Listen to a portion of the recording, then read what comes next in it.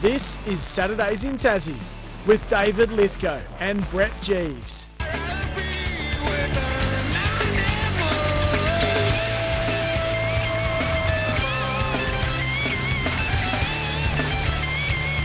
don't like Brett to always tell Ethan just to back up some tunes, but this is where you and I do a line, and that makes me smile. I've seen that Pearl Jam 3 times. I saw them as an 18-year-old late 90s, early 2000s, 2008 after that probably. Golly, absolutely and utterly incredible tune from Edward Vedder. Speaking of good Northwest Coasters... Eddie Vedder's a good Northwest Coaster? No, he hasn't, but the Flash from the Trobe certainly is. Right. That was 11 minutes ago. And this bloke used to play up as a 14-year-old, but finally matured to be a fine young man, one of the best commentators in the country. Best. Good morning, Alister Nicholson. How you going, pal? G'day, mate. G'day, Jeevesy. How you going? Good to hear from you, Al. It was interesting. We were talking about great Northwest Coasters, and Flash was talking about you being a great Penguin product. Of course, that Porsche you're driving around Melbourne City now makes you a long way from Penguin. Jeevesy, I've still got the old Datsun Sunny that I was driving around at the age of about 16. I think the P-plates are still sort of the stickers from the P-plates are still semi-sunburnt onto there. So I can actually see that. Haven't progressed to a Porsche just yet. Yeah, I can see it, and I would believe it. Come on, mate. I saw you lounging on the beautiful coast of, Costa Brava or something? No, you went the other way of Spain recently, Al. Did you get a tan, mate? It might be a little bit difficult for you. It's never been hard to do, yeah. I mean, growing up in Northwest Tassie, Flash, and we didn't, back in those days, I think the slap ads were on, but our parents probably hadn't totally cottoned onto the idea of sunscreen, and you might have had a bit of 10 plus rather than 50 plus. So I'm more of a burner than a tanner, unfortunately, and all I've done is added a few more freckles, I reckon. Good. How you been, mate? You've had it. We didn't mention you had a bit of a break with your family, but back in to the full swing of things. Cricket season's upon us, isn't it? Yeah, it's been really good, hasn't it? Changes very quickly it's almost like the AFL season finishes and cricket's already started or is literally starting the day after. So, yeah, it's a good time to a bit of sun in the air and a bit of warmth as well. Junior cricket's on this morning, doing some AFLW still at the moment as well. I'm doing North and Melbourne tonight, which will be a good game at Prince's Park. So you've got that crossover still between a bit of footy and cricket going on, and the World Cup's on as well. So it's a great time, isn't it? Well, listen, I want to play a little snippet, and this is one of the reasons I've got you on. You've doing all your little bits and pieces for AFL Tas, but I'm not sure if you've heard this, Brett. This might be fresh to your ears, but this is just a little snippet of Alister talking to a man that you, myself, and Al love dearly, Andy Bennett. This is a great story. I've done pretty much all the pre-season at Hawthorn, and then Yabby said to me, listen, he said, laddie, he said, you might be around the mark, but you won't be there very often. He says, but St Kilda have been ringing me, and they're looking to build a bit of a list. And he knew Ian Stewart because he coached Ian Stewart. Ian Stewart was their chief executive at that stage. So he quite literally, Yabby drove me to a meeting on the P&I Highway where I parked. I pulled over and jumped out of Yabby's car.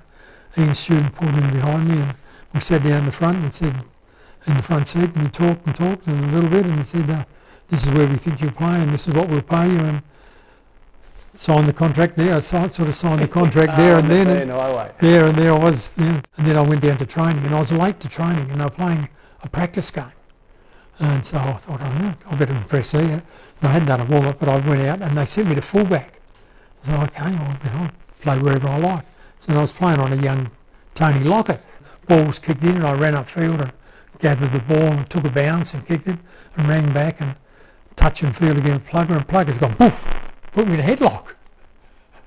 And I'm thinking, this is no good, what do I do here? You've got belting or whatever. And as I said, he's the strongest bloke I've ever met. And he started to squeeze, and I'm starting to lock out. I'm losing blood to the neck.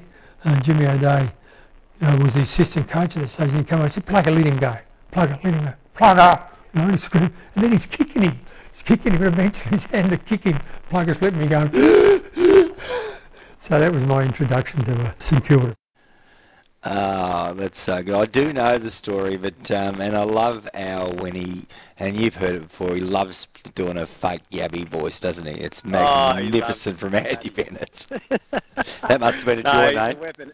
And it was that tied in nicely with Trade Week. So I've been doing a bit of work for the people pulling together the Tassie team and a bit of media content. So part of what they asked me to do is to go around and just chat to great Tasmanian footy people. So going a few weeks back, I had the great pleasure of driving all over the state and chatting to people like Andy Bennett and Bobby Withers in Launceston. Had a nice chat to him. He's actually turning 90 this week, Wow. boys, and he has got an amazing story to tell about his arrival in Tasmania to play in that 1960 team that beat Victoria at York Park. He'd only been in the state for a few months. He got called up because there were a few injuries. He was a Port Melbourne champion team of the century member. The selectors asked him if he'd ever played Rover before. He said yes. He'd never played Rover in his life. And he got to the gate at York Park to go into the ground, and the bloke, and I think this is a bit like Phil on the gate at Bell Reeve back in the day, Jeevesy, when he wouldn't let you into the ground. Zero when you were entry. playing. No, that's right.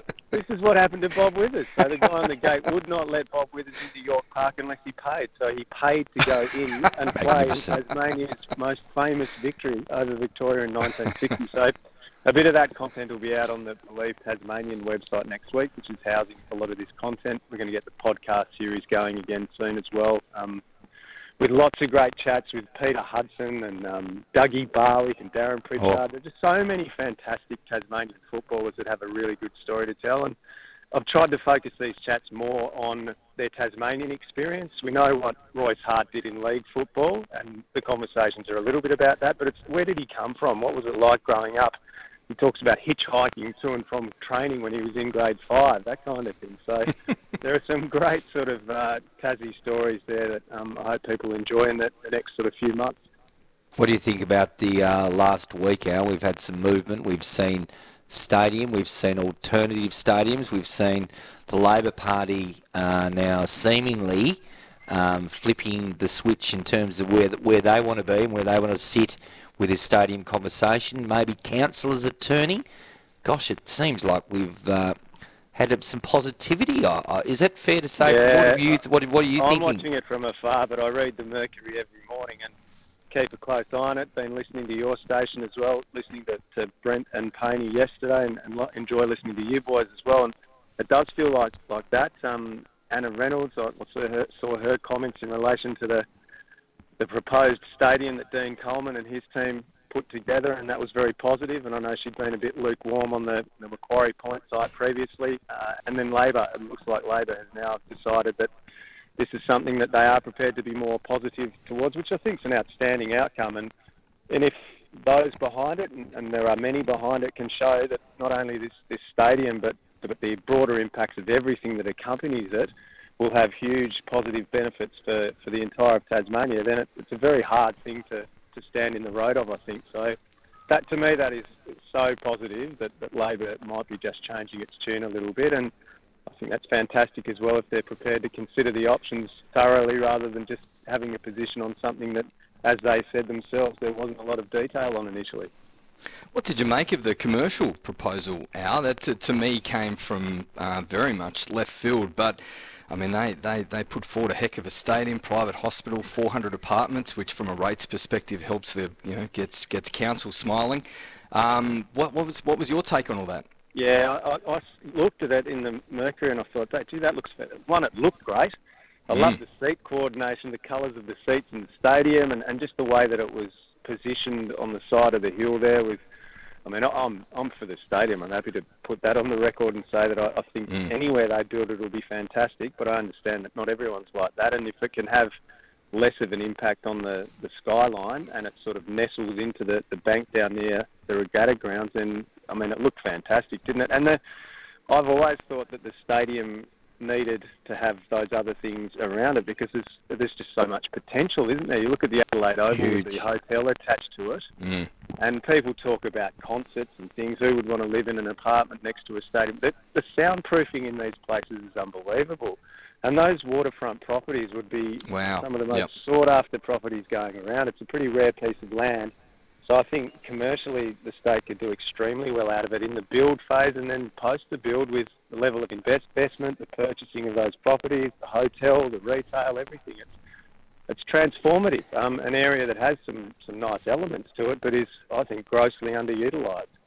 Well, of course, as you will know, we're brought to you by Harrison Agents here, Alister. So if you hear we got anyone the down the contract on grapevine that that needs department? some Yeah, work done down there, I reckon I've got another hour's worth of talking to you, young man, but I can't. We're going to have to get rolling here with ads and the news commitments. Just one word, the trade period, mate. Who won the trade period from your perspective? Oh, great question. Just say it, mate. Just say it. I think the Swans did well, Of course didn't they, they did. David? Yeah, They that's what did. you call a leading question, David. It is.